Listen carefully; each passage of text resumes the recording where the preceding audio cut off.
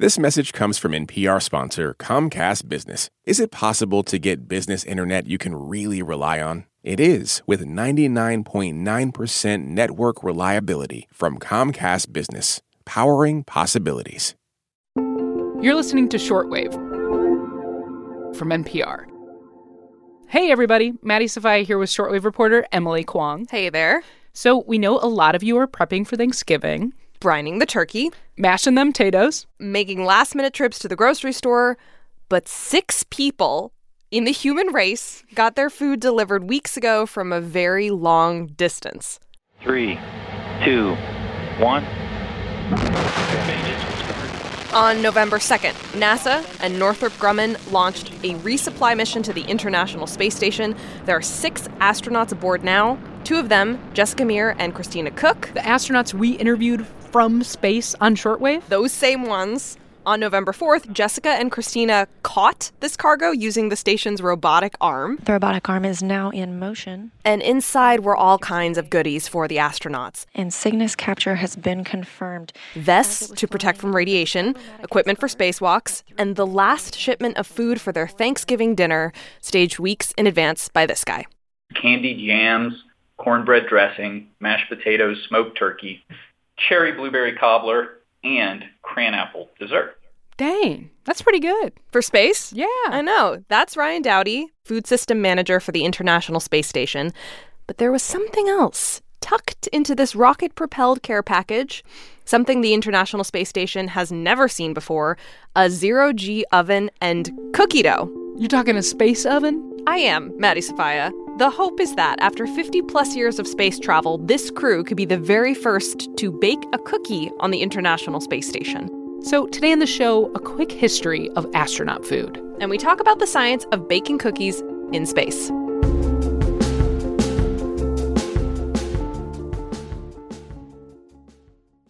This message comes from EarthX. The EarthX 2024 Environmental and Sustainability Congress of Conferences is happening in April and brings together all sides with one important mission: protect the planet. Go to earthx.org to register. Support for NPR and the following message come from Indeed. When it comes to hiring, the best way to search for a candidate isn't to search at all. Don't search, match with Indeed. Get a $75 sponsored job credit at Indeed.com/shortwave. Terms and conditions apply. Support for this podcast and the following message come from Integrative Therapeutics, with vitamins and supplements previously available only through practitioners, including Cortisol Manager. Unlock your best self with clinician-curated supplements from Integrative Therapeutics, now on Amazon. All right, Kwong, it's Thanksgiving time, but up at the International Space Station, 6 astronauts will be eating their meal in microgravity, right? Affirmative. Okay. How does a person go about cooking in space, Kwong? Well, to fully appreciate this meal in space, let it be known that the first astronauts weren't so lucky. Soviet cosmonaut Yuri Gagarin, the first person in space in 1961, ate his lunch of pureed meat and chocolate sauce from a tube. Sounds like grad school. Keep going. And NASA's very candid about how unappetizing their early food offerings were. Their website describes astronauts as having to, quote, endure bite-sized cubes, freeze-dried powders, and semi-liquids stuffed in aluminum tubes. But once packaging began to improve in the late 1960s with the Apollo missions, the food improved too. Here's Ryan Dowdy again, who manages food for the International Space Station. The crew is eating out of 10 different containers simultaneously, and each one of those containers represents a different group of foods, like desserts and snacks, or fruits and nuts, or meats and fish, for example. With this standard menu, the crew can pick and choose from over 200 different items. Dang. And the Thanksgiving foods are among these items. Exactly. The food is either freeze-dried, so the astronauts can rehydrate it with recycled water, or it's thermostabilized and comes in this bendable bag called a retort pouch. Like this one. Uh-huh. Here. Is this an ice cream sandwich from NASA? No, it's technically from the National Air and Space Museum gift shop. I was in a pinch. But same concept. You can open it. All right. Uh-huh. I like how dry it is. That's my favorite part. Oh, it's crumbling in my hands. Okay, yeah. Oh, my God. It's so good. How's that ice cream sandwich? Is there lactose in this? You know I'm lactose intolerant. Dry. I actually got... Contains milk, I actually was thinking of you and got freeze-dried strawberries, too. I can't believe you just tried to dairy poison me. I did. Well, the point is, this is the state of food packaging and consequently food in space. It has to be quick to prepare. Astronauts can work 12-hour shifts. It has to be safe to eat, nutritious, and most importantly, shelf-stable. Packaged to ensure that no light, oxygen, nor moisture can get in. It has to last in space, essentially. Yes, and NASA has to figure out how to extend that shelf life beyond 3 years if missions are to be longer, if we were to, say, build a base on the moon or go to Mars one day. And that technology doesn't exist in the commercial sector. So a lot of the work we're focusing on is how do we make our foods last longer, but still taste good, look good, and be nutritious for the crew. And nutrition is so important to maintain in the hostile environment of space, where there's bone loss and muscle loss, cardiovascular changes, vision changes, all kinds of problems that occur during spaceflight. Right, and the food we eat obviously really drives our health. Yes, on Earth, and that's absolutely true in space. NASA has come really far to make such a Thanksgiving feast possible. So the crew will eat their smoked turkey and their candied yams, yes, out of these containers, on trays, Velcro down so things don't fly around. But imagine if, instead of eating dessert from a package, you could bake it fresh in space. With that space oven? That's the idea. It's 2019, and there has not been an oven on the space station for freshly baked food. That's Jordana Fichtenbaum of Zero G Kitchen. She and her husband, Ian Fichtenbaum, conceived of this project years ago. You want to focus on making space more comfortable. When they get there, you don't want them complaining about the food. Is this an infomercial? Yes. And their target audience is only space people? Yes. It's a tough market. Yeah, this project is backed by some companies. So on that November 2nd cargo resupply we talked about earlier, Zero G sent raw chocolate chip cookie dough up to space, provided by DoubleTree, the Hilton hotel chain. Here come the brands. Gotta brand that oven. The Zero G oven was built by a company called Nanoracks. The plan is for the crew to install this oven, which will draw power from the International Space Station, and bake these cookies in space. And so it can't, operate like a normal oven. Not at all. Because here on Earth, we have convection. Right? Yeah. Gravity makes hot air rise and cool air fall. That's convection.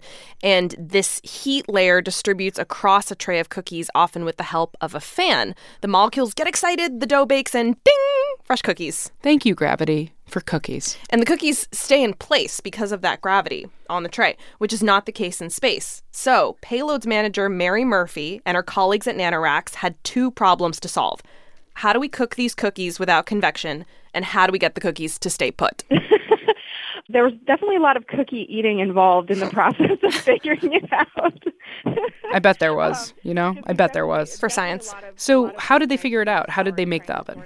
They landed on a cylindrical design. So the oven looks like a bright blue tube with a silicone pouch suspended in the middle, and surrounding the cookie are heating elements. They kind of look like wires that behave like a toaster oven, but able to heat up at a much hotter temperature.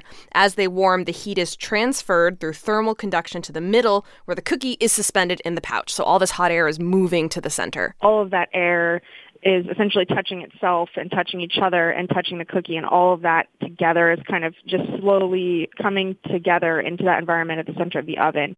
I'm sorry, did she say cookie as in single cookie at a time? Yes. This will not be a tray of cookies, wafting melted chocolate throughout the space station, I'm afraid. Nanoracks sent up 5 cookie dough samples. The first one will be baked at 163 degrees Celsius, so 325 degrees Fahrenheit, for 18 minutes, photographed, analyzed. Mary wants data. There's a lot of questions about how fully baked it will be, how evenly baked it will be, and even what shape the cookies will be. And then they'll modify the bake time and temperature accordingly for the other 4 cookies. And obviously, we want to make sure that the crew is safe too. So we don't want them to eat a cookie that we're not sure if it's fully baked. Hold up. They're not actually allowed to eat the cookie? Not a crumb. A better depiction of science has never been painted. But we did, however, send the crew some pre-baked cookies. So hopefully they will happily eat those instead of the ones that we need for science. It's an experiment Okay. with cookies. So nobody's eating fresh baked cookies in space. No. Doubletree is getting a whole lot of publicity for this. It's true. Why are we going through all the trouble of baking a cookie in space? You with the good questions. All right, this is a project conceived of by these 3 companies coming together. But the cookie does offer an opportunity in food development to test out this oven, which could lead to other baking experiments and innovations in food preparation. You know, astronauts have been experimenting with fresh veggies on space stations, growing lettuce for a few years now. And when it comes to cookies, you have to remember that any variety, after all these months, far, far away from a home kitchen, any variety is a good mood booster for the crew. Anytime you can do things like grow crops and eat some lettuce, even if it's not much, and psychologically, that's very important. This is Scott Smith. He leads the Nutritional Biochemistry Lab at the Johnson Space Center. He's been at NASA for 27 years, so knows a thing or two about how space travel affects the human body and the symbolic significance of food. Cookies provide a little more substance than a piece of lettuce does, but again, from a psychological point of view, I'm guessing that would make people happy. Delightful. Speaking of happy, Maddie, unlike those astronauts, because it's the eve of Thanksgiving, I decided you should get to eat real cookies. Yes! Here you go. Did you make these? They're dairy-free because I know you have an allergy. Oh my gosh. After you tried to poison me earlier, you're back on my good side right now. Happy Thanksgiving, Maddie. Happy Thanksgiving, Kwong. I appreciate you. I'm thankful for you. Well, we're going to enjoy these cookies. And we hope you enjoy your Thanksgiving if you celebrate that. Thanks for listening to Shortwave from NPR. This episode was produced by Brent Bachman and edited by Viet Le.